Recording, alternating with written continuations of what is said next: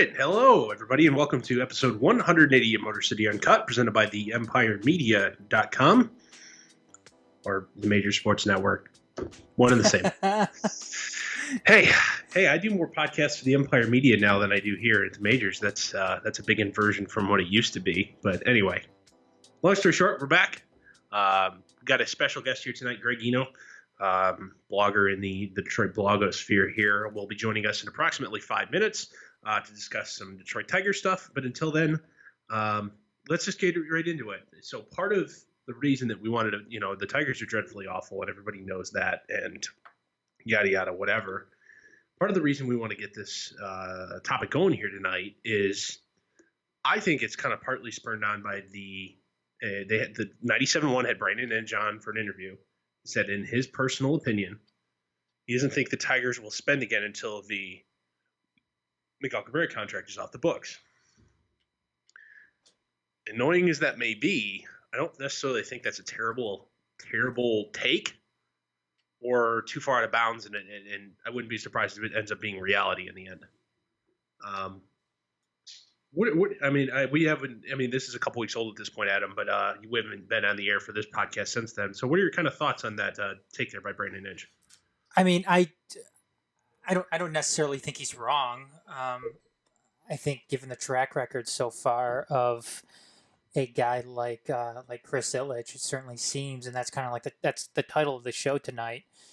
Is Chris Ilitch turning this team into a small market club? And those years that we've seen Mike Ilitch run the show, Mike Ilitch ran the club like a big market team, like you would suspect it is.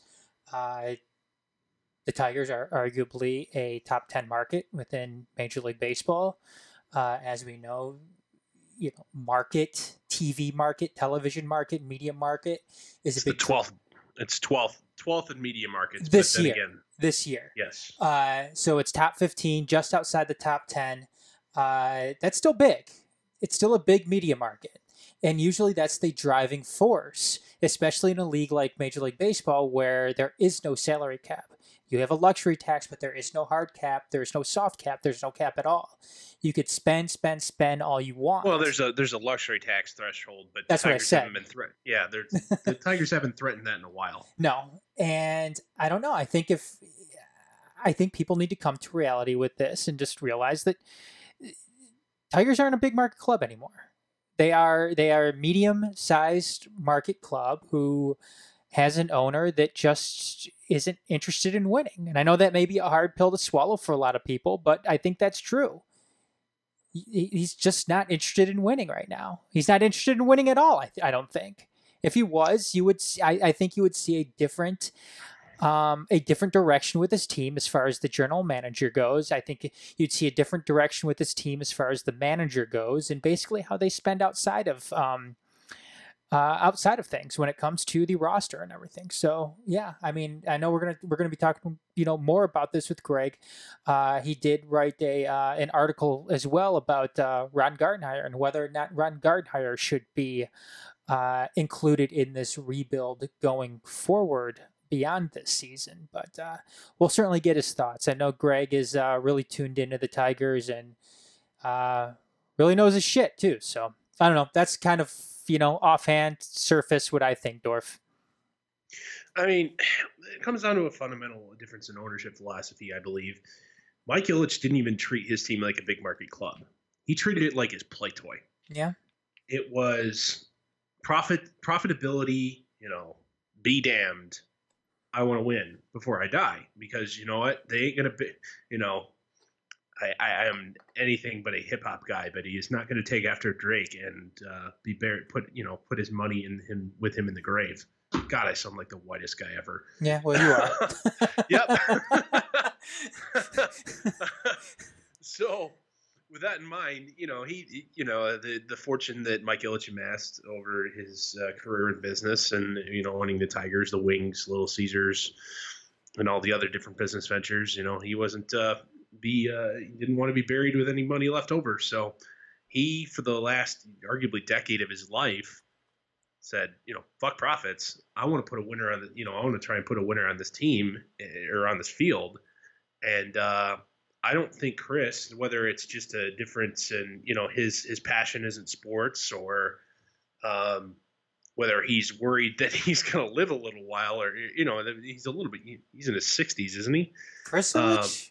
No, yeah. I think he's younger than that. Okay. Well, I don't know.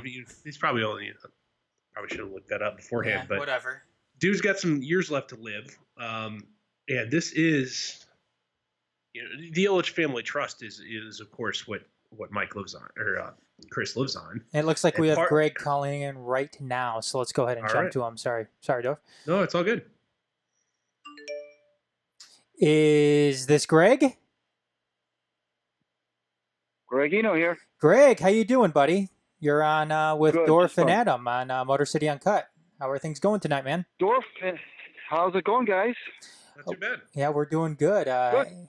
Anxious to talk a little Tigers with you, but I guess first off, let's go ahead and kind of introduce yourself and tell us what you do. You've been in the you've been in the blogosphere for a while now, the Detroit blogosphere. So tell us. Tell us what you do. Maybe not your day job, but what do you do, Greg? Come on, let us know. Fill us in. Well, I've been blogging since 2005, if you can believe that. It's over 14 years, literally every week for 14 years. That's a lot of typing on the keyboard. But I've been a freelance journalist. I've been in locker rooms. I've been working for magazines. I've been pontificating about sports since about 2005, like I said, and it's just a passion. I've been following Detroit sports since 1970, so it's coming up on 50 years that I've been a fan, and it's something that there's always I think it was George Puskis, who was the old Free Press sports columnist, who said he said I don't know why anyone would want to write about anything else in the world other than sports, and I agree. There's so much human drama. There's it's a microcosm of life. You've heard all the cliches, but there really is. There's so much human element, so many good stories. Beyond the scores, there's just so many good stories in sports, and that's what I enjoy. I couldn't agree with you more. And I think people, I know one of our past episodes, and I know Dorf can attest to this. I'm not quite sure if he remembers or not, but I'm sure he does. People, it seems like, don't have enough fun with sports sometimes. And what I mean by this is we were talking about LeVar Ball at one point, and I said that in some sense I loved LeVar Ball because he was a great villain for basketball. I know I know everybody hates him, and I don't like him in any sense either, other than the fact that I thought he was a great villain for the NBA. He was somebody that everybody could kind of get behind and just like generally dislike. But I think that kind of goes hand in hand with the stories you're talking about, that, sports or some of the drama off the court or off the field or off the ice kind of generates. And I think stuff like that is fun, though. Do you think people kind of lose focus and lose sight of what's fun in sports? Well, I think what happens, Adam, is that people can take sports a little bit too seriously, and that's the problem.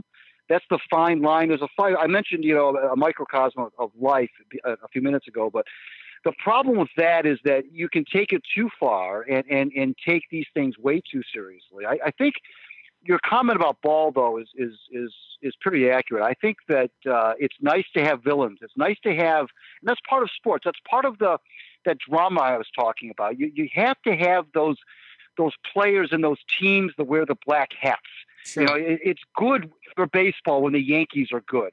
It's good for the NBA when the Lakers are good. Mm-hmm. It's good for the NHL when the Canadians are good. There are certain teams and organizations that is not as much fun. It was no fun in college football when Notre Dame wasn't very good. Mm-hmm. You have to have these. There's certain organizations, certain schools, certain teams that I think when they're good, that's when they wear the black hat. It was no fun making, when the Yankees were awful in the mid to late 60s, there was no drama of the Yankees coming to town. They were awful. Yeah. I mean, there's an aura. Yeah, there's an aura about the Raiders and certain organizations, but some of that rubs off after a while if you've had years and years and years of lack of success. So I think whether you're talking about individuals like LeVar Ball or any number of them, or if you're talking about entire teams, that's part of it. It's that black hat thing. It's the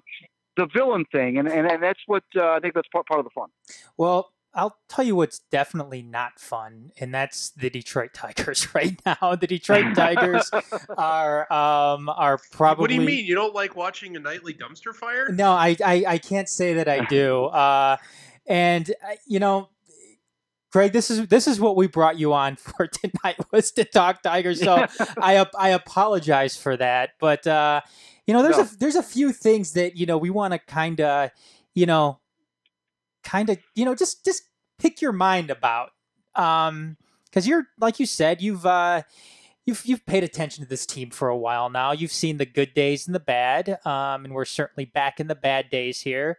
But Dorf, do you want to take it away with the first kind of the first? Yeah, sure. I know we started previewing this topic before Greg called in here.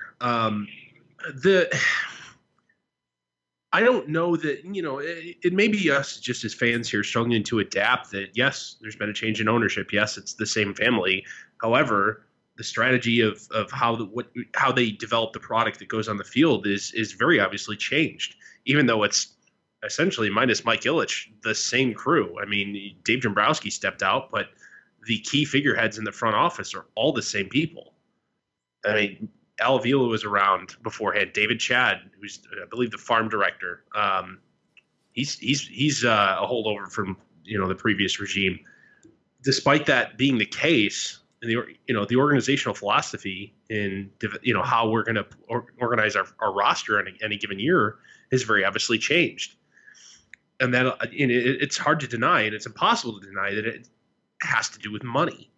I understand that Mike Ilitch didn't want to have any money left in his bank account, and he wanted to put a winner on the field. He didn't feel like dying with any a balance left at the expense of winning, and you're not going to see that with Chris, and that's obvious, and that's is what it is. It's his business. He can do that, but at the same time, to expect to still be able to draw 3 million people and be a good partner to your regional sports network and be able to put up good ratings for them, you're not going to be able to keep throwing this trash on the field in every given night. I mean, last night was a microcosm of the game. You had a first baseman playing left, a utility middle infielder playing center, and all of a sudden they run into each other. A ball hits off one of them and goes over the fence for a home run. Yeah, that is exactly what's going on. The microcosm of the season. Is this, Chris? Is this sort of attitude and change just our new reality? Is this, or is this just a sign of a guy who doesn't want to own a baseball team?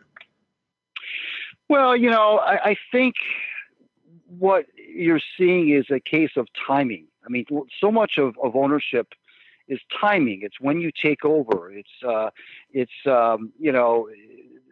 As you know, sports is cyclical. I mean, you just can't stay on top forever. There's going to be down times. There's going to be rebuilds. There's going to be reloads. There's going to be, that's just that's just the nature of the beast. And Chris Ilitch, unfortunately, took over the team right around the time that all of this started to happen. The chickens came home to roost, i.e., the big contracts that were designed to put the Tigers over the top and didn't. And you had to pay the piper, and that's what's happening right now. You mentioned 3 million fans, and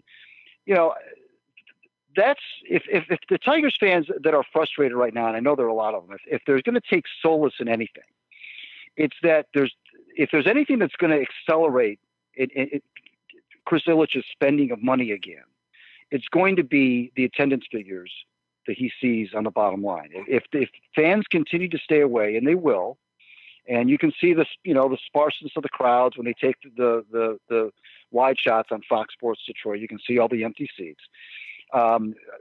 Losing doesn't do anybody any good. It doesn't sell gear.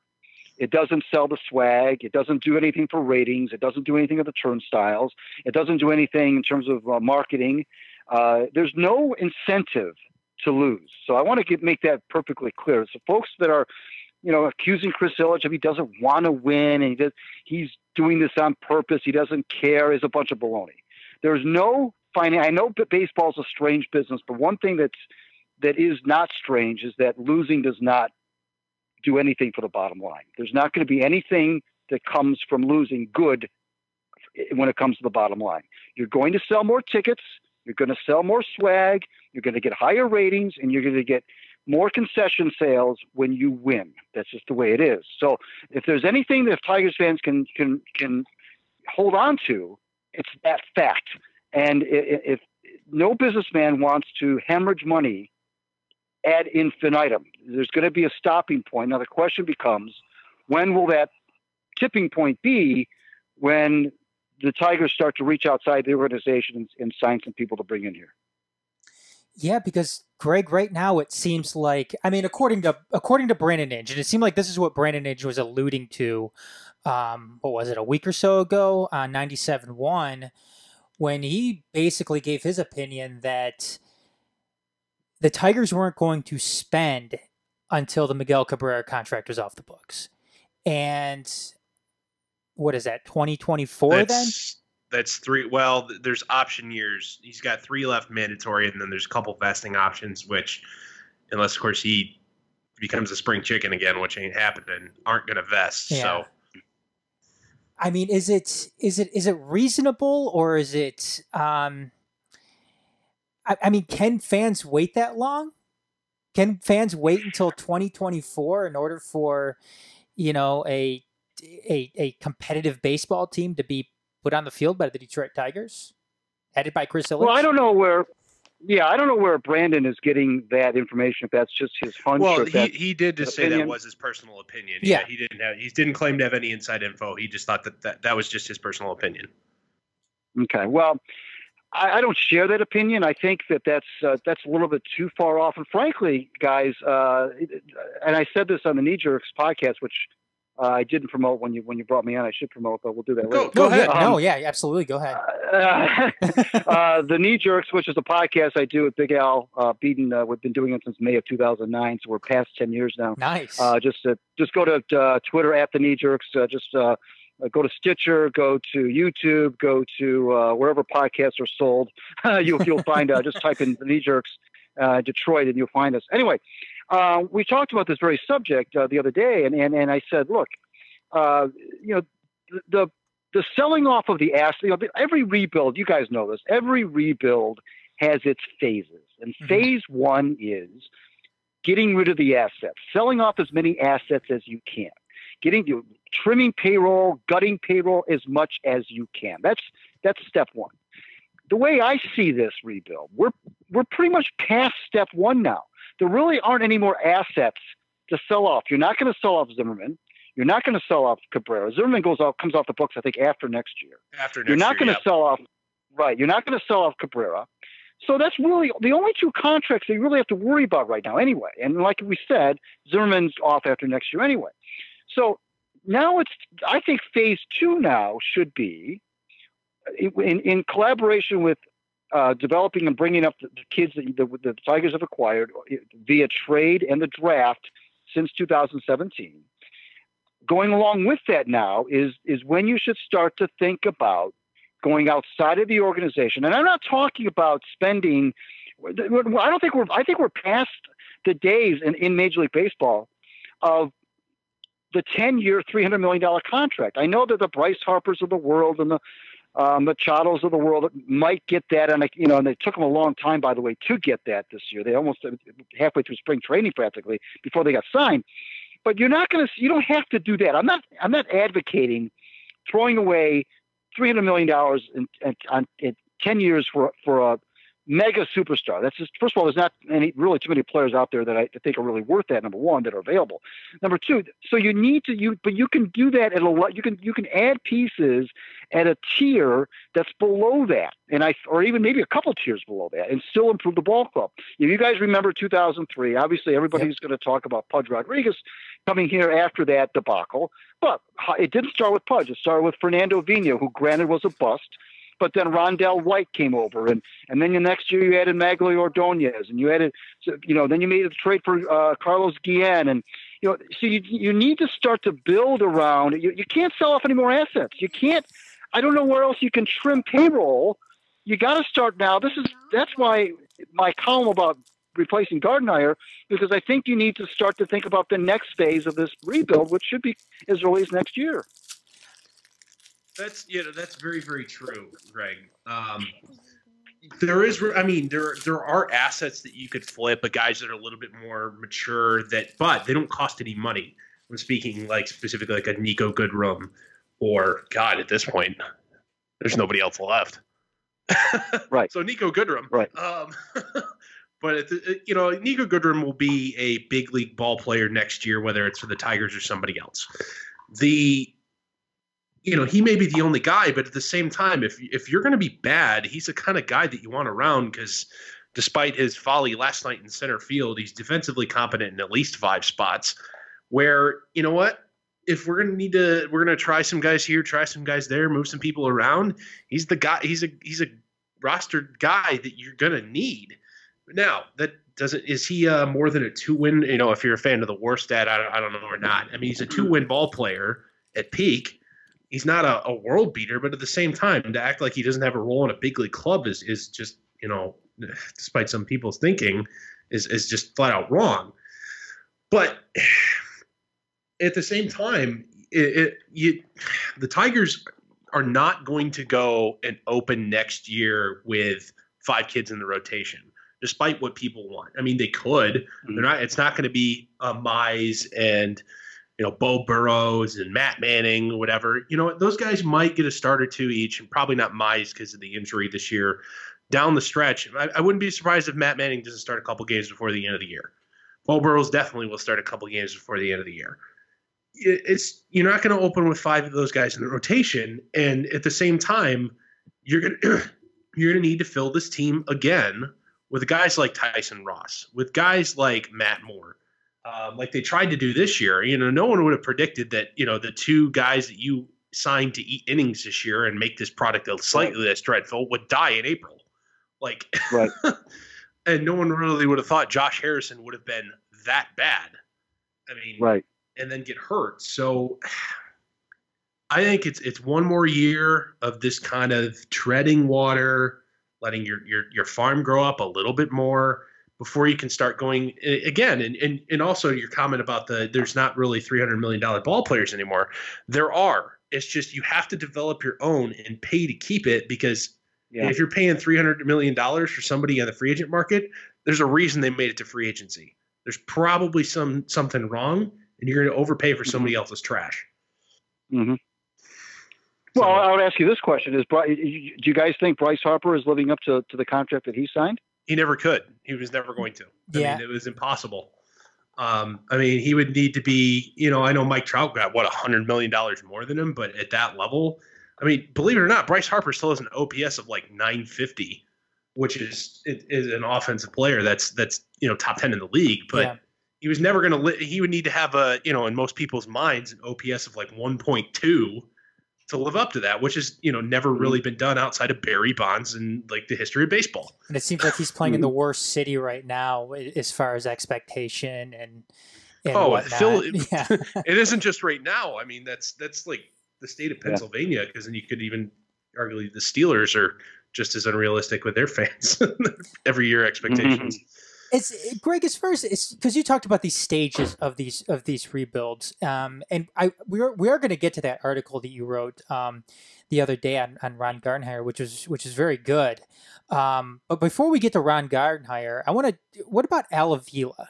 What are your impressions of him? Is he? Do you think that he's the guy to kind of oversee this next phase that the Tigers would be moving themselves into in terms of that rebuild, because Chris Ilitch just gave them a contract extension, and has the years been? Do we know how many years that was for? I don't know if that was ever released. No, you never will. Yeah. So, what are your thoughts on that, Greg? What are your thoughts in general on Al Avila overseeing this? Because it certainly seems like that's going to be the case now with that contract extension. Well, and I wrote about Avila about a month ago, and I titled it the riddle that is Al Avila or something like that. We don't really know, guys, where Avila is in terms of capabilities to do something like this, because he's never had to do it before. I mean, to be fair to the guy, he's always been around organizations that have been, for the most part, successful. Yeah. He's been a lieutenant for a number of years, mostly under Dave Dombrowski, obviously. The knock on Al is that he's never been a general manager, and the folks look at him sideways when they say he's been an assistant for so long. Sometimes when you become an assistant for that many years, like Al was, it becomes no longer a positive, but sometimes people look at that as a negative. It's like, well, why is he still an assistant? Why is another team, snatched him up, like the Red Wings lost Jimmy Nill and so forth, the better to organizations as in a promotion standpoint. So we just don't know. I mean, I would love to sit here and give you a definitive answer and say, yeah, Al Avila is the guy. But I will say this about Al. He is. Unlike Dave Dombrowski, he doesn't play things close to the chest, maybe to a fault. He's probably would be the worst poker player in the history of cards, because he doesn't have any sort of filter to what he says. He'll say things that don't even really help the trade value of his own players. He wears his feelings on his sleeve too often. But that being said, I think what he has done is he's done what you're supposed to do in these things so far. He's sold off assets. He's gotten prospects. I don't know what else. I don't know what fans would expect somebody else to do in the past 2 years that Al either A, hasn't done, or they wish that Al wouldn't have done that he has done. I don't know that another executive in baseball, given the scenario that Al stepped into, which, by the way, was, kind of sudden, in all fairness. I don't know where, that's another aspect of bad timing, by the way. I don't know what you would have him do or not do that he's already done. I don't know that we can really look at him and say that he's done that wrong. He's done that wrong. We don't know yet. I mean, you can't, it's disingenuous to say he could have gotten more for so-and-so and he didn't get enough for so-and-so. We don't know that. We don't know about any of these prospects. We don't know where they're going to be at in 3 to 5 years. That's when the true, legacy of his tenure will be metered out, is when those years go by. Right now, I think he's doing what he's supposed to do. What I would like to see him do, though, is to start next year to add some, think about, I mean, not this offseason, but in the next offseason, I'd like to see some help from outside the organization that are not stopgaps. I'm not talking about Gordon Beckham. I'm not talking about the Matt Moores of the world. I'm talking about real pieces that you can plug in to augment what the Tigers are doing in their farm system. That's what I'd like to see him do next. But for right now, I can't kill the guy because I don't know enough about what he's done or hasn't done to render a judgment. At the same time, Greg, here's a good point. The last thing here before we get into your Gardenhire article, I believe that's your most recent piece on your out of bounds blog there. That may mean, because the guys that you've described there, the guys you'd like to see him add, won't be available as free agents. It just doesn't happen. That may mean making a trade, and some of these guys that you've been waiting for may have to be dealt to acquire those assets. I'm not necessarily saying they're going to go out and trade Casey Mize, or Matt Manning, but another, just think of some of the other guys that are in the mid to upper minors, like Isaac Paredes or something like that. That may be a guy you have to part with to go get that 24, 25-year-old guy who's had a couple of decent years in the big leagues that just is going to be too expensive for somebody else. I don't know. I haven't looked at the Marlins roster. Who do they want to sell off before they have to meet him in arbitration? But that's the kind of situation, the kind of thing you're going to have to hunt for, or you're going to have to take somebody else's bad contract and take a gamble. And that's risking in itself. Or you're going to have to, in order to acquire those players you described, you're going to have to give up something you don't want to give up. Yeah. No, that's a great point. I'm glad you brought that up, because when I was talking about seeking help from outside the organization, yeah, you're right. I think something bold, you may have to do exactly what you just said. I think that if there's one thing that we haven't seen from Al Avila yet, we haven't seen him fleece anybody. There hasn't been any sort of a fleecing or a crazy like a fox move. There hasn't been anything that you point to and say, "Boy, he really pulled the wool over that other team's eyes." By we haven't seen that yet. We used to see that. We've been used to seeing that from other executives in this town and other sports. The good old fashioned fleecing. We haven't seen anything that makes you think like he's the smartest guy in the room. It's been kind of sterile. It's been kind of pasteurized. It hasn't been anything, like you said, bold, trading something that you might not want to give up, which I completely concur with. I think we haven't seen anything like that yet. But in all fairness, again, maybe it hasn't been time yet. But I think you're right. I think that it doesn't have to be a free agency. I think trading a guy that maybe, like you said, was counted on to be one of those pieces of the next Tigers playoff team might be something you need to do. And that's the question. When do you do that? When do you decide to pull the trigger on something like that? It's all about having a feel for where you're at as an organization and whether or not you feel like it's the right time to do that. Not only that, it seems like Tigers fans sometimes overvalue their own talent when it comes to, and they. It isn't just Tigers fans, man. No, you're right. Everybody overvalues their own internal prospects. No, absolutely. Right, and I'm not necessarily talking about prospects, though. I'm talking about they don't understand. They may not understand the situation. They may overvalue a guy. Take for instance Nick Castellanos. Nick Castellanos is a guy who's going to he's going to be a free agent after this season. He's limited in what he can do in the field, and he's going to hit you in the high twos. I mean, I know a lot of people here in Detroit are going to want, the world in return. I know that's something that Al was looking for in return as well. And I didn't have a problem with that. I thought that if you're asking for something in return, why not shoot for the moon? Why not get a nice, a 25-year-old who can play every day for you? And in addition to some prospects as well, why not ask for that? But, I know a lot of people too were having a big problem with the JD Martinez trade when they unloaded him. Again, I don't think people quite understood that a lot of teams at the trade deadline aren't going to give up a ton of talent, a ton of prospects for a guy that could very well walk in the offseason, which he did with the Diamondbacks. So that's kind of the fine line that you kind of have to walk here too as a general manager, and having to deal with these things and kind of deal with the fan backlash that comes along with it. So I mean, as far as the fleecing goes, I completely agree with you, Greg. I don't think that he has made that impact just yet. I mean, hell, you could say that the closest thing that has come to that is when he traded his own son and Justin Wilson to the Cubs. Right. And what they got in return for that. So maybe that's what it is right now. Well, time will tell, but it's that's the one component. I think would be a fair criticism of Al, is that he hasn't done anything bold yet or anything that really makes you think, oh, this guy's he's crazy like a fox, and we just haven't seen it yet.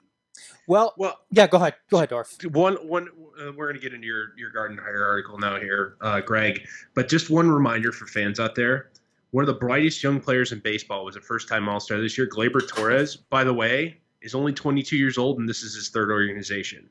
He was that piece that, God, this is maybe a damn good player, but you know what? We need to make a bold move now. He's a guy that has been moved twice already. Mm-hmm.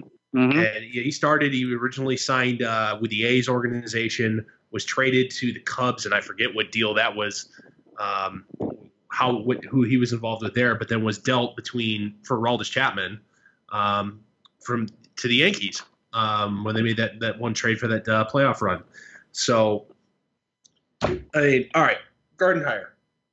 if you just want to take us through your piece here, I'll tell you what. I don't know if you had arrived at this conclusion that you did here. I'm gonna let you introduce this, but I was on this train. I don't know if you were before the day he was hired.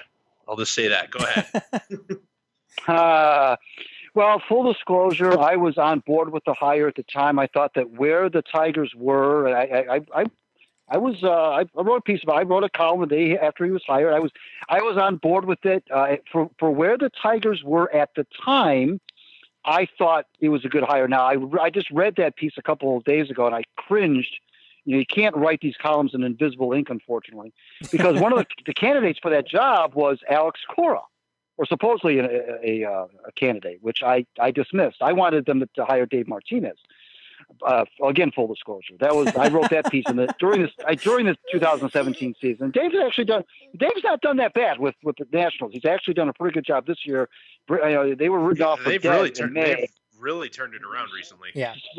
So so anyway, but now as you know, Gardy was only given a 3-year contract, which I thought at the time was a little bit chintzy. But I said, okay, that's. The guy wants to get back into managing really badly. The Tigers are in the situation that they are.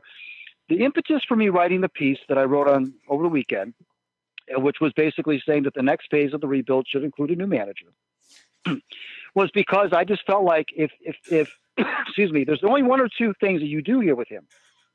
You either extend him or you don't. And if you're not going to extend him, then what do you do with that 3rd year? Do you just let it play out next year? And if you do that, then what are you judging him on? What is the basis at that point to whether or not you bring him back for a 4th year?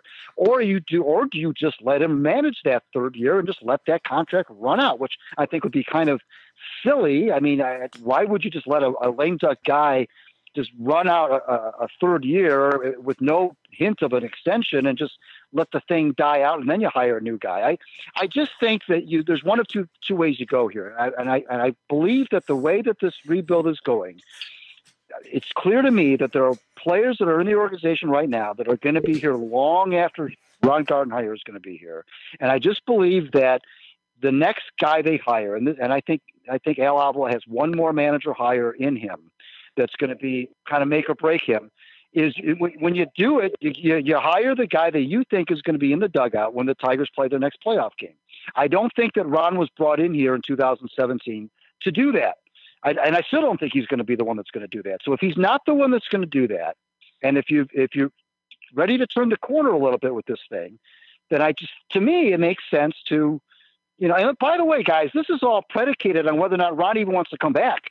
We don't even know that. I mean, he may decide that he's had, the 2 brutal years of well over 200 losses combined. He may decide, you know what? I don't even want to come back. Yeah, the losing's beating me up. I'm 61 years old. I'll retire. I'll go back to Oklahoma. I'll enjoy my golden years, and that'll be it. We don't even know. So, assuming he wants to come back, if I'm him, I'm going to go into this offseason asking my boss, guys, what do I need to do to stick around here a little bit longer? I want to manage these kids when they're good again. What do I need to do? So what do the Tigers do? Do they extend him or do they not? And my opinion is this is the time now to hire the guy that they feel is going to be in the dugout when they play game 1 of the ALDS. And I just don't think that it's Ron. And I couldn't tell you the podcast episode, but on an episode at right around his hire date, what was that, 2.5, 3 years ago here, I am on record saying that it doesn't matter. The Ron Gardenhire hire doesn't matter because he's not going to be the next manager when it's time to win again. And An on-field manager really can't screw up a rebuild. It's not somebody who can, tank a rebuild, cause it to take longer, or really, really hinder player development. So with that in mind, I said it didn't matter, and everybody's like, "Are you happy with it or sad?" I'm like, I don't care. It doesn't matter. He's not going to be here when it's time to be good again. So, and I don't think you're wrong here, Greg. That I'll tell you what, it's very, very rare. It never happens in sports unless, of course, a guy's been around in the same team for like a decade that he's ever coaches in the final year of a contract. Yeah. The guy either gets moved on from by then or gets extended before that final year. I mean, didn't wait. I mean, this happened with the guy. The Tigers actually did that to the guy who last held this job. Brad Ausmus coached in the final year of the contract. I would be entirely surprised if that happens with Ron Gardenhire. I mean, it wouldn't be the first time a manager says, walks into a GM's office at the end of the year and says, extend me or fire me. I'm not going to coach in my final year of a deal here. And he gets told to, all right, then, man, see ya. Do you think it's different, though, for a guy like Ron Gardenhire, who is, towards the end of his career, and he is an older guy? And I mean, because we saw this with Jim Leland. I mean, Jim Leland was working on 1-year deals, and I know but he had been around for a while. I know it's not necessarily the same situation, but I'm just talking in terms of, where Ron Gardenhire is at in his career. I mean, he could, this could be it for him this season. Next year could be it for him. Who knows? I'm just looking at it from that standpoint, that he's an older guy. He's in his 60s. He's towards the end of his career anyway. I don't know. I'm just throwing something against the wall, saying it'll stick. That's all I'm basically doing. You know what, guys? If Ron wants to come back, and again, we don't know yet. We don't know if he's going to, manage the last game in October and then announce that he's done. Yeah. I don't know, but let's presume that he wants to come back. Okay. I don't see a guy of his ilk. Now you can make fun of his record and all the 90 lost seasons, and I get it, but still, somebody who is a baseball lifer like he is, I don't see him going to spring training next year with the very questionable roster that he's going to have next year, and say and look at his contract situation as being running out at the end of the year with no extension, and manage. I just don't think that, you talked about the extend me or fire me thing. That's exactly what happened with Buddy Bell. Buddy told Randy Smith, look, I want to know, this is late in the 1998 season. Buddy was in his 3rd season. He said, I want to know where I stand. And they didn't have a very good relationship to begin with. But so Randy Smith said, well, if you really want to know, like Dorf said, there's the door. And that's what got Buddy Bell fired. And I think, and the Tigers don't usually fire managers during the season. It's very, very unusual. But that's what got Buddy fired, because he wanted to know outside of the Phil Garner firing at game 8 or whatever it was. Yeah, they're very very infrequently of the Tigers fired managers in the middle of the season. So So I mean, but I just don't know why Ron would do that. Why would he put himself potentially through another 100-loss season next year, not knowing if he's going to come back after the end of it? It just doesn't make any sense to me. It makes perfect sense from where you're coming from, Greg. I really don't know why he would either. I think if this team was decent, if they were mediocre even, then yeah, you could certainly see it happening. But yeah, he's in a tough spot right now, definitely.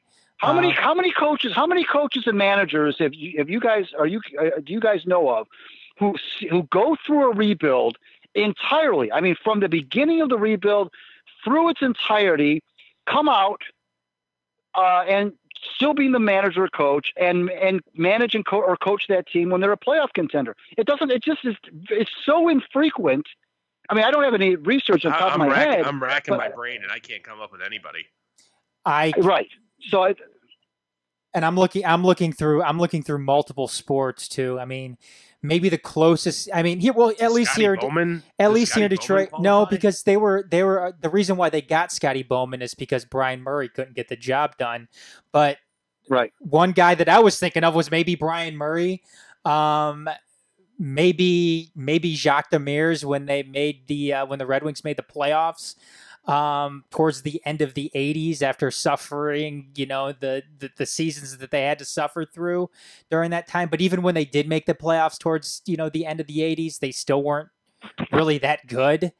I don't know. I don't think there ever really was. I mean, when Sparky Anderson had the Tigers, I mean, they were obviously good when he first had them, and they were not good at the end of his tenure there. Right. I couldn't tell you, Greg. I don't know. I really don't. I mean, shelf lives in professional football are so short that you'll never even see that happen. Right. I mean, so I guess what we're saying, we all can agree on that. We all can agree on that. So sorry, I'm gonna stop. You go ahead. No, I was just going to say we can all agree, since we're all stymied here, we can all agree that hardly ever happens. So since it hardly ever happens, then like Adam said, there was no, and that's what I said in my column. There was no thought that Ronnie was going to be the manager when when the Tigers got good again. Anyway, so and that by itself is not a reason to let him go. But I'm just saying that this shouldn't be come as a surprise to folks that I'm suggesting this, because this is just, it was just that wasn't a matter of would Ronnie be, would he not see the end of this rebuild, but when would you bring in the next guy? And the next guy, that's the key hire, because you don't bring in another transitional guy. You don't dare do that. You bring in a guy that you think can be the guy. Now, there's some really big names out there. Obviously, Joe Girardi, Joe Madden might be available. Yeah, can you imagine that? If you're talking about being bold, if the Tigers are going to be bold and do a Sparky Anderson 1979 thing and bring in Joe Madden, well, then all of a sudden now you're maybe you will get 3 million people in the stands. But it's all about who's available and what they think the direction is. But you know what, guys, I have a funny feeling that with Al Avila's very homogenized, middle of the road kind of a career so far, that he would probably bring Ronnie back or at least try to, for 2020, and then we'll see what the fur fly. Well, go ahead. All right, I got. Would it be even out of line? Say that the Tigers aren't. Al Avila goes shopping for the guy in the offseason, doesn't find what he wants. Would it be entirely out of line to then give, Al Avila a 1 or 2 year extension, giving him 3 additional years, 2 to 3 additional years total, and punt that decision till the following offseason? I mean, is that entirely out of line? Because if just based on the way things are going and guys that should be available in free agency in the next 2 years, I don't know that it will be time to win again until 2022 or 23. And I don't think you need to necessarily get the guy this offseason if you choose to do that. I think you may be able to punt that decision another year or two and not slow anything down. Is that a silly idea? No, it's not silly at all. I mean, that's fair. That could definitely happen with Al. It's very possible that'd be the case. By the way, if that's what they choose to do, I wouldn't kill them for that. I mean, because you can make an argument in that direction, but I'm just saying that I don't see Ronnie being here when the Tigers are contenders again. So my feeling is, why not get an early jump on the guy that you think might be here? Let him work with these kids. Let him get a feel for them. But if they do what you suggested, it wouldn't be the end of the world.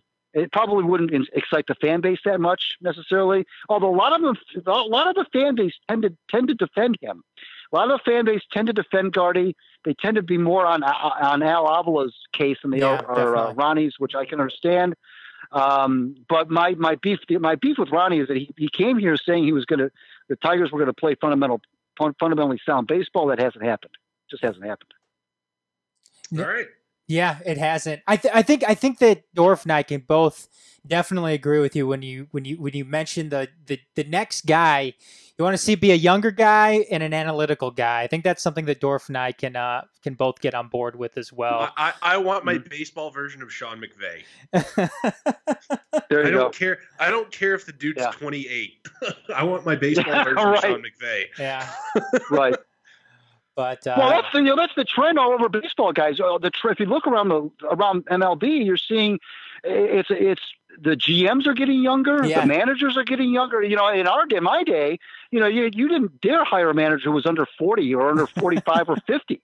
But now, and the GMs were all in their 60s, and they all were old looking guys, and they're old weathered, and now you got these GMs that look like they're college students. I can't believe how young these kids look. I call them kids. That's what happens when you hire all the guys that are good at math. They all tend to be younger. Right. Right. And here the Tigers are with an old manager, an old GM. It's kind of bucking the trend. Yeah. I don't think that's a positive. Right. Greg, Right. Greg, though, why don't you go ahead and throw out some promotion one last time though tonight? Sure, thank you. Yeah, just my it was mentioned earlier. My Out of Bounds WordPress blog is just that, Out of Bounds. Just search Out of Bounds Greg Eno. Follow me on Twitter at Greg Eno. You can also follow my or read my hockey blog, which is called The Winged Wheeler, which is also hosted by WordPress, and of course the Knee Jerks podcast at the Knee Jerks, and just search Stitcher, YouTube, all the usual suspects that host podcasts. Just search the Knee Jerks Detroit, and we're on every other week. We've been doing it for the last 10 years. Greg, you've said it all, man. Thank you so much for coming on tonight. Had a blast. Hopefully we can do this again sometime soon. I really enjoyed it, guys. Thanks for having me on. I really appreciate it. Awesome. Thank you very much, Greg. Thank you, Greg. Take care. Sure. You too. Bye-bye. Oh, there you go. Greg Eno. I've known of Greg Eno for a while now. I've always wanted to have him on and talk to him because he certainly seems like a cool guy to talk to. Especially, I mean, I wish it was about happier things than how. Oh no, we suck again. Yeah, then how bad the Tigers suck and how long it's gonna last for. So hopefully the next time we have Greg on, it's something much more positive than what the hell the Tigers are going to be doing next in terms of their rebuild. Hopefully, like I said, hopefully it's something more positive, Dorf, the next time Greg comes on with us. Yeah. All right. I think that's going to wrap up our Tigers talk here tonight. Next thing I want to talk about here is it's time for Jim Harbaugh's annual Put Foot in Mouth segment. Is it that time of the year again? It is that time of the year again. Football is in season, so with that in mind, it's time for this time he goes after former Ohio State. Well, he was an interim head coach, defensive coordinator, defensive assistant before that. Now the head coach of the University of Cincinnati, Luke Fickell, in regards to the James Hudson transfer. So James Hudson was a offensive lineman at Michigan who left to go to the University of Cincinnati and tried to apply for immediate eligibility due to extenuating circumstances. His appeal was denied by the NCAA. He's going to have to sit out this next season. He still, I forget how many years of eligibility he's got left, but it's at least one, obviously. James Hudson has claimed publicly that his transfer had to do everything with mental health, that he was not right mentally, and the Michigan football coaching staff either was combative about that or wasn't supportive, didn't take him for real, and therefore didn't document anything. So when it came time to have Hudson transfer, and they requested these records from Michigan about his mental state and to validate his appeal, they didn't have them. So, and at the same time, Luke Fickell came out and had it known that, he was kind of disappointed that Hudson's appeal wasn't granted, but you know what? And so Harbaugh, being Harbaugh, can't leave good enough alone and be like, you know what? The dude wasn't going to play for me anyway. I'm glad he's going to get an opportunity to play elsewhere. No, he's got to snipe at Luke Fickell. Is this just his annual spout off, or is this something different because of the whole mental health angle? You know what? This sort of thing. I mean, come on, Harbaugh. You gotta direct this type of shit up, not down. University in Cincinnati, Luke Fickell. They're not at this. I don't want to sound like snooty. They're not on your level. Yeah, I don't want to sound like a snooty, pretentious Michigan fan here, but it's true. I mean, do you still have the soundboard up? You got to do the "This is Michigan." For no, God's sakes. I don't have it up. I think I got to make a new one actually. It's a little dated. Yeah. But yeah, I mean, come on. You direct this stuff horizontally. You direct it up. You don't sit here and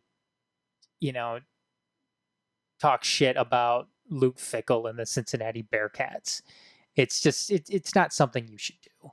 It's lame. It's beneath you. And yeah, at this point, you need to just keep your mouth shut about it. But this is something that Jim Harbaugh does, and something that I've always kind of had a problem with when it comes to Jim Harbaugh, Dorf, is him kind of just making it all about me. And which is fine to some extent if you're winning. If you're not winning, though, which Michigan, for all intents and purposes, he has a positive win-loss record. He just doesn't win any games that anybody gives a shit about. Yes. Technically, they are winning in terms of win-loss record, but can anybody actually label Jim Harbaugh's tenure with the University of Michigan as a success? And do you think his tenure and what that's brought upon warrants and justifies him going and doing shit like this? I don't think it does. I just think this makes him look, more clownish. Well, in this instance, I totally agree with you. However, I think the previous instances of Jim Harbaugh's annual spout off, while they annoy some people, are for lack of a better term, a big dick power move, where it's, you know what, you don't, for even subliminally or directly, you want to come play for me, I've got the biggest dick in town, and I will. It's a dick measuring contest, and at the same time, we've got world class facilities. We put people in the league all the time. You'll be nobody's bitch, and that's attractive to potential prospects. That's attractive to fans that are overly sensitive. However, you're playing with fire here, because you're now going after and perceivingly bullying a guy who left you because he couldn't, because of mental health reasons. Yeah. Like, optics are and not to mention, it's not like you're, oh, by the way, Lincoln Riley sniped at Jim Harbaugh today too, in regards to another offensive line transfer down to Oklahoma. But it's not like a guy that, he's going to a school that's less prestigious, doesn't generate as much talent. You don't even ever will play outside of if you schedule them in a non-conference game. Like, they're not on your radar. Like, what the frick do you gain by going after Cincinnati, or let alone a guy who's, mental health is a big, important thing now. I think you can fairly well say that in a macro perspective, the stigma is gone from talking about it. You're going after a guy. Oh boy, you're not going to get anybody to defend you on this one, dude. Like, pick your targets a little bit better. If you're gonna try and show off that you have the biggest dick in town, pick your target a little bit better, man. And that's the biggest thing here, Dorf. Not the dick measuring contest, but it's the mental health thing. I mean, at some point, dude, pull back a little bit here. Don't be making don't even say. Yeah. Here's the other thing. We say, if you're going to say anything at all, we wish James Hudson the best in his future endeavors. Yeah, that's it. Absolutely, that's it. That's all I got to say. Or next question. Like, don't.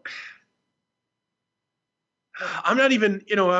This isn't like the previous years with the Yellow Submarine or who's got it better than us or anything like that. Those were all fine. It was annoying, but they're fine. This, not so much. Yeah. Yep. Totally agree. All right. Anything else you want to do on Michigan football? We will have a preview show here before the season starts. We promise you that. We will go around we'll at least do Michigan State. I don't know if anybody gives us flying, what about the MAC teams in the state. So no, we will be doing Eastern. Especially. No, we won't. Why not? I know we both went there, but no, we won't. Because we don't want to be doing radio for two, man. You're no fun, Dorf. Yeah, I know. You don't see anybody hosting a podcast for Locked On Eagles. Oh wait, I mean, as in Eastern Michigan. Like, their big blog isn't around anymore. Yeah, it's because like the one dude, it was a one-man band, and he's like, "Fuck this, I got real shit to do." Anyways, is it cut room floor time? Yes, sir. All right, cut room floor. Local guy, John Schreiber, who's a prospect for the Tigers, made his big league debut this week after simmering in the minors for 4 or 5 years. It did not go well. He's been optioned back to Toledo after getting, I believe he made 3 appearances and got beat up pretty good in all 3. It's not like whatever. He was like a late teens round pick anyway. The fact that he's gotten you outs period is a positive. It's not like he's going to be out of the org, I'm sure. This won't be the last time you'll see him on a big league mound. No. Golden Tate's suspension. I know he's no longer in Detroit, and this is a Detroit-centric show. However, Golden Tate lost his appeal of his 4-game PED suspension. The only reason I want to talk about it is because Golden Tate, I never met the man. Seems like a decent dude. I'd love to believe him. He was popped for having a female fertility drug in his system, which is exactly what you do if you're trying to mask storage use. Yeah, because you and I were kind of texting back and forth with each other the other day talking about the Manny Ramirez thing. Like, that's exactly what you would do if you're trying to hide steroids. Golden Tate said, hey, my wife and I are struggling to have a child. This is something we were on to try and, help that out. I thought they just had a kid, too. Didn't they just have a kid? Well, that doesn't mean that they're... I know they don't want more, but I don't know. Yeah, this is something that happened. I failed it because of that. I realized exactly what it was as soon as I reported it immediately. I know that we're responsible for everything we put in our bodies, but I swear to God, this is a legit reason. I'd love to believe the guy, but at the same time, it's exactly what you'd take if you were trying to be sneaky. I want to believe him too, and you know what? Call me naive, but I am going to go ahead and believe him. I think that I don't think he really knew exactly what was going to happen with. I believe him. I believe him that him and his wife are trying to have more kids, and this is something he was trying to do to aid in that. I don't believe Manny Ramirez though. When he tried to, I think that was just Manny being Manny. That was Manny being Manny and trying to circumvent the system there. But yeah, I'll believe Golden Tate. But again, this is just this is the NFL being the NFL too, and just having these. At the same time, if you don't enforce the rules you have in the books, what good are rules? So. I understand that when it comes to the NFL, but also when it comes to the NFL, they're never consistent though. When it, in terms of punishment, investigation, and shit like that. I guess bottom line, Dorf, what I'm trying to say is the NFL doesn't have a whole lot of credibility when it comes to stuff like this in general. Whether it's PEDs, whether it's I think they have decent credibility when it comes to performance enhancing stuff. They've had a zero tolerance policy with all of that since they started taking it seriously. But it's all the other stuff that they would player conduct or personal conduct that they're wildly and crazily inconsistent about. Think they're still injecting players with that drug? Oh, absolutely. That shit's scary, man. That is scary shit. Injectable opioid-based anti-inflammatories, absolutely. Yeah. Those will be around until they're banned.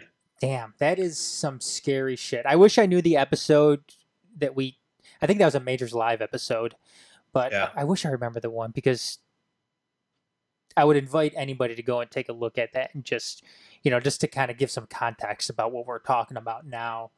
Well, I mean, just for example, I know that there was a big story about specifically the Pittsburgh Steelers and just walking into their locker room on game day in the morning, and just be this giant table in the middle of it with just syringes with people's names on it. Yeah, just out Toradol like it was freaking candy. Yeah, that stuff was originally designed to be a local injectable anti-inflammatory used around a incision site post surgery. Yep. It was for post-surgery, that first 24 to 36 hours, getting over that, oh my God, please kill me pain.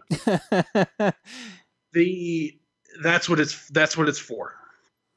And it's given. You're supposed to have 2 doses maybe in your life, these guys are getting it every week in multiple spots. Yep. Like, not only is that horrifically irresponsible as a medical practice, that is like committing absolute murder on somebody's kidneys. Yeah. Absolute murder. Yeah, and it not only that. I mean, it decreases the body's senses to and that's to the really other thing. identify injury for yourself. The reason people do it is because it works. Yeah, it makes you numb. You can maim yourself and not feel it. Yeah, and that's why it's used, is because you know what, these guys don't get paid to miss games hurt, and when you only play 16 times, 16 games that count a year, it's it sounds so blasé, but it's an occupational hazard. It's just what you got to do, and especially with limited roster sizes, that you know what, guys are going to have to play hurt. Mm-hmm. And unless, of course, you're willing to fundamentally change, roster rules, it's going to keep happening. And that's why, more of a reason, you're seeing guys walk away younger and younger and younger, because they've seen what that does to people, and they're not willing to put up with it. Yeah, absolutely. Even for millions of dollars. Yeah. Yeah. I mean, and you can't blame them too. You really can't. No, absolutely not. Anything else tonight, Dorf? Then the Pistons had a minor signing. They added forward Michael Beasley. So they now have the number 1 and number 2 overall picks from the 2008 draft have been signed this year. All right. Rose and Michael Beasley. All right. Only 11 years too late. Can't wait. Hey, whatever. I mean, whatever. I mean, they're not gonna. Hey, I know this isn't the Majors Live. Can we name a quick badass though for this week? I don't have one prepped, but go ahead. Anthony Fenich. I think that was technically last week. Whatever. Yeah. I don't know what's gotten into him, but I think is this a like the Rod and Mario finally just fucking sick of each other's shit. He's finally sick of sharing a press box with Chris McCoskey, and he's just lashing out. I don't know. This is this is quite the heel turn, though. I know people on Twitter were making comparisons. This is like, I know you're not going to get this, Dorf, but this is like Hulk Hogan dropping the leg drop in Bash at the Beach in 1996. That's when the Jesus. That's when when the NWO was born. I don't know if Anthony Fenich is gonna go quite that off the deep end, but man, it's good. It's great though. I mean, Detroit needs something like this. They need something from inner newspaper rivalry, because we don't have it. Not in this town. The mainstream. Do those two still run a Common Sunday edition? I think so. All right. I'm not sure. I don't know anybody who still gets. We're not boomers here, Dorf. Who still gets the Sunday paper? I don't know. I don't get a paper. I don't get a paper either. Have you ever gotten a paper? I have never gotten a paper. Yes, we've gotten a paper before. We get a paper dropped off at our door like almost every single morning now, but we don't pay for it. I think it is what it is. Yeah.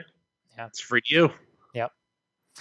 But anyways, is that going to be it, Dorf? I think that's it, man. All right. That is going to wrap up episode 180 here of Motor City Uncut, presented by the Major Sports Network and EmpireMedia.com production. I want to go ahead and give a big thanks to Greg for coming on tonight, talking Tigers. Yes, you can find his blog. I believe it's at the Gregger GREGGER 63.wordpress.com. That's the actual link to get to his web. That would be the his sports website there. The Winged Wheeler, I believe, is wingedwheeler.wordpress.com as well. And he told you where to find his podcast. So Yep. And you know what? That was good to have him on. And I think we're going to start doing more interviews here going forward, because if we can keep getting them like that, that's our last one on Majors Live, where we had the fellas from God damn it, the publication Unwrapped Sports out of California there. That was a good show here. That was a couple weeks ago on the Majors Live. I think we're going to keep doing that. So, all right. Anything else? Nope. We'll have all of Greg Eno's info though in the show notes when we post this episode. So you'll be able to get links and everything from there. All right. So for Adam, I'm Dorf, and part-timer Sean. We'll see y'all next time. See ya.